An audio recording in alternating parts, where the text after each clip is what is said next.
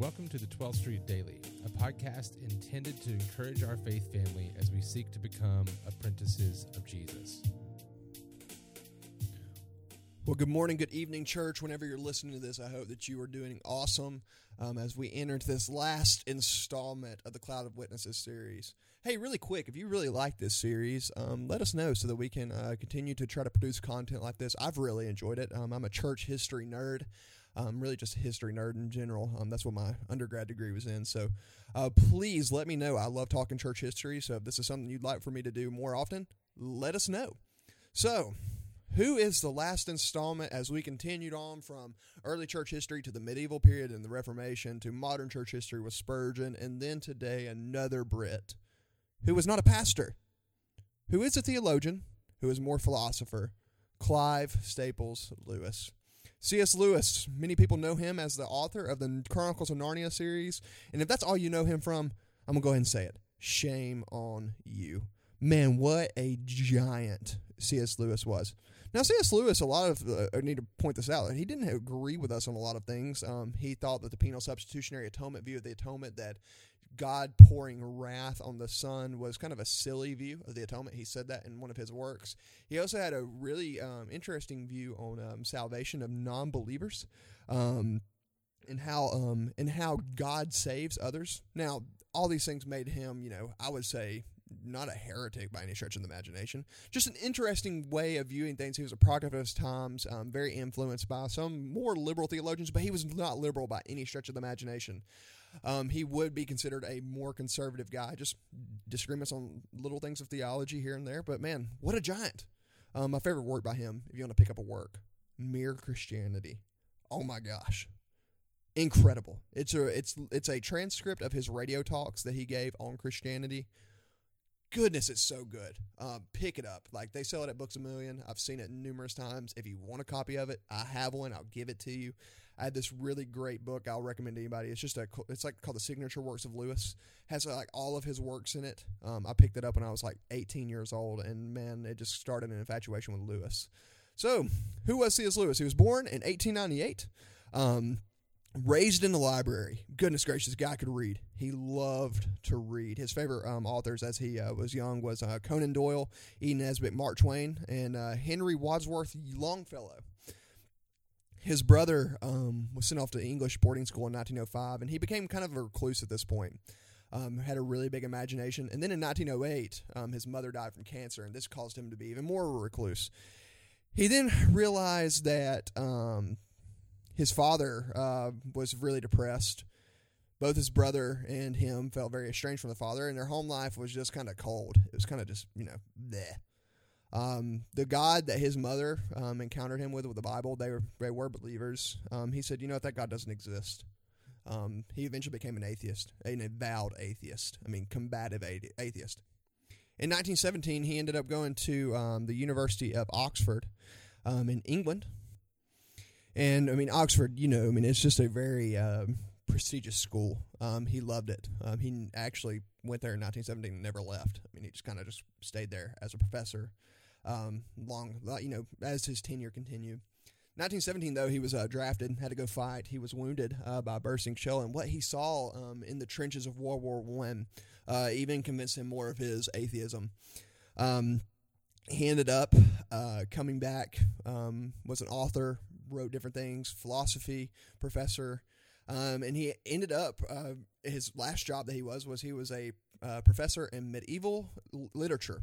Now, the thing about medieval literature, it's very, very, very, very, very Christian. So a lot of his favorite authors were Christian. He noticed that there were different things inside these books. One book that he said, after reading it, what it actually did to me was convert, even to baptize my imagination. He ended up reading G.K. Chesterton's The Everlasting Man, which even caused him to even more question his atheism. It was his intellectualism that was holding him back. He was a Christian intellectual.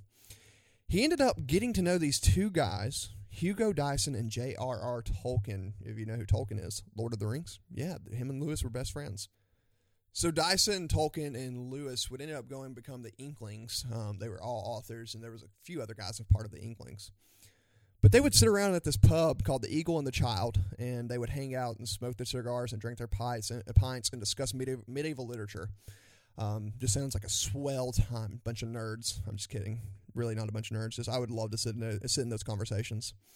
A couple of the guys that were in this little club, per se, were converted atheists, and they would just badger Lewis.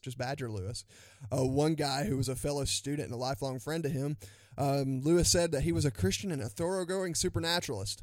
One day, him, Dyson, and Tolkien were sitting there after a day at Oxford, and they're discussing, and Lewis says about the Bible, gosh, the Bible, and this is Tyler Armstrong paraphrase, even though it's a myth, doesn't read like a myth. There's details about Jesus that, he reclined on his left side and had a cup in his right hand, and there's all these details that don't read like a myth, and Tolkien simply looked at him and said, that's because the Bible is the myth that is true.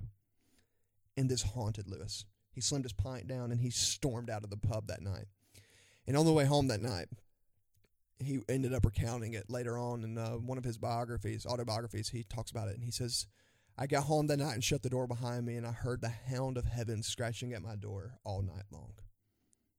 Gosh, the way with words. He's actually referring to a poem titled The Hound of Heaven, talking about God seeking out sinners in this way. Incredible work. I encourage you to look it up.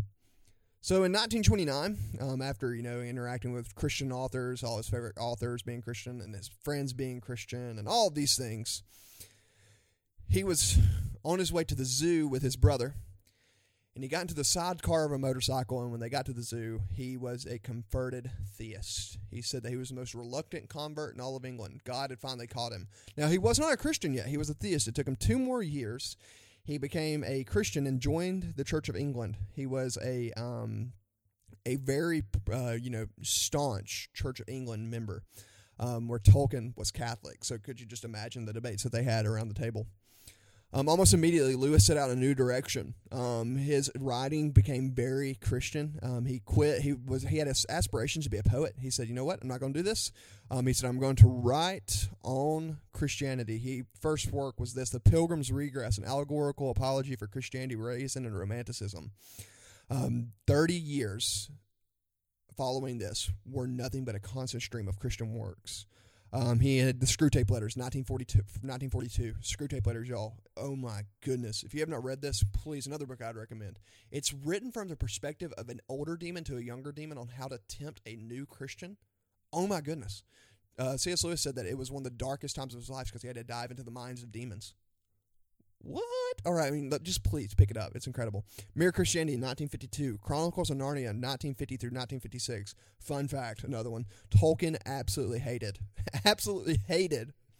the Chronicles of Narnia because he said the allegory was way too forward. All right, he said everybody knows that Aslan is Jesus. And it's so funny to me because when you read Lord of the Rings, it's an allegory for the times. It's literally World War I, y'all. It is speaking to World War I. And when you read it, there's all this environmentalism that's into it about the trees. And come on, Tolkien. Don't be a hypocrite. Anyway, he also wrote The Abolition of Man in 1943, The Great Divorce in 1946. And then he continued on in all these works. He said, the intellectual life is not the only road to God, nor the safest, but we find it to be a road, and it may be the appointed road for us. Of course, it will be so only long as we keep the impulse pure and disinterested. Following all these works, he became very, very, very, very, very, very famous. He ended up meeting an American woman and her 2 children in 1952. She became a Christian through reading The Great Divorce and the Screwtape Letters. She actually ended up visiting her spiritual mentor in England, and soon thereafter, her husband abandoned her for another woman, so she moved to London with her 2 adolescent boys, David and Douglas. She fell into financial trouble. She hit up C.S. Lewis for some help, and they ended up falling in love. They had common literary interests. They then developed a deep friendship. They fell in love and got married. He has a book called Surprised by Joy. Not referring to her, just Surprised by Joy, but it's just really funny about how that all works out.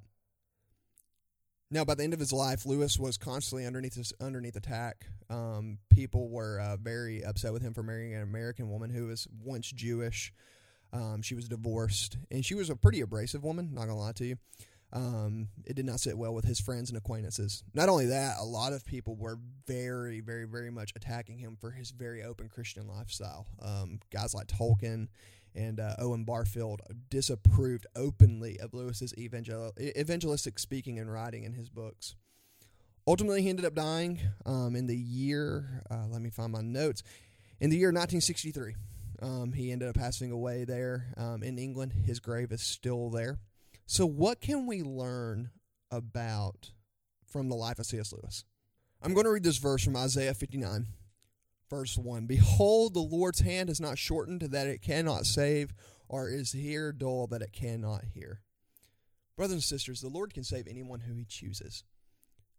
I heard a pastor say this about this passage, that this tells us that the Lord does not have T-Rex arms. His arm is not too short to save. He can reach into any muck and mire and pull out the dead man and bring them back to life. That is what he did with C.S. Lewis, who ended up becoming one of the greatest Christian intellectuals of all time.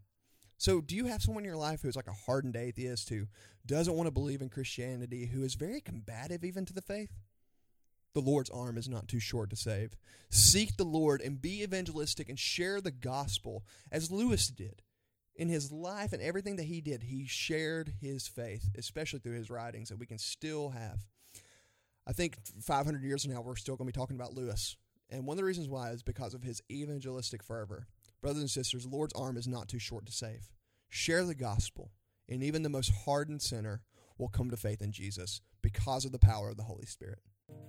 Once again, thank you for tuning in to this past week's episodes of The Cloud of Witnesses, a series exploring just prominent figures in the church history. As we continue to explore this, let us remember we have a really, really, really, really, really deep history, and let us explore it and learn from it. Tune in tomorrow for 12th Street Daily.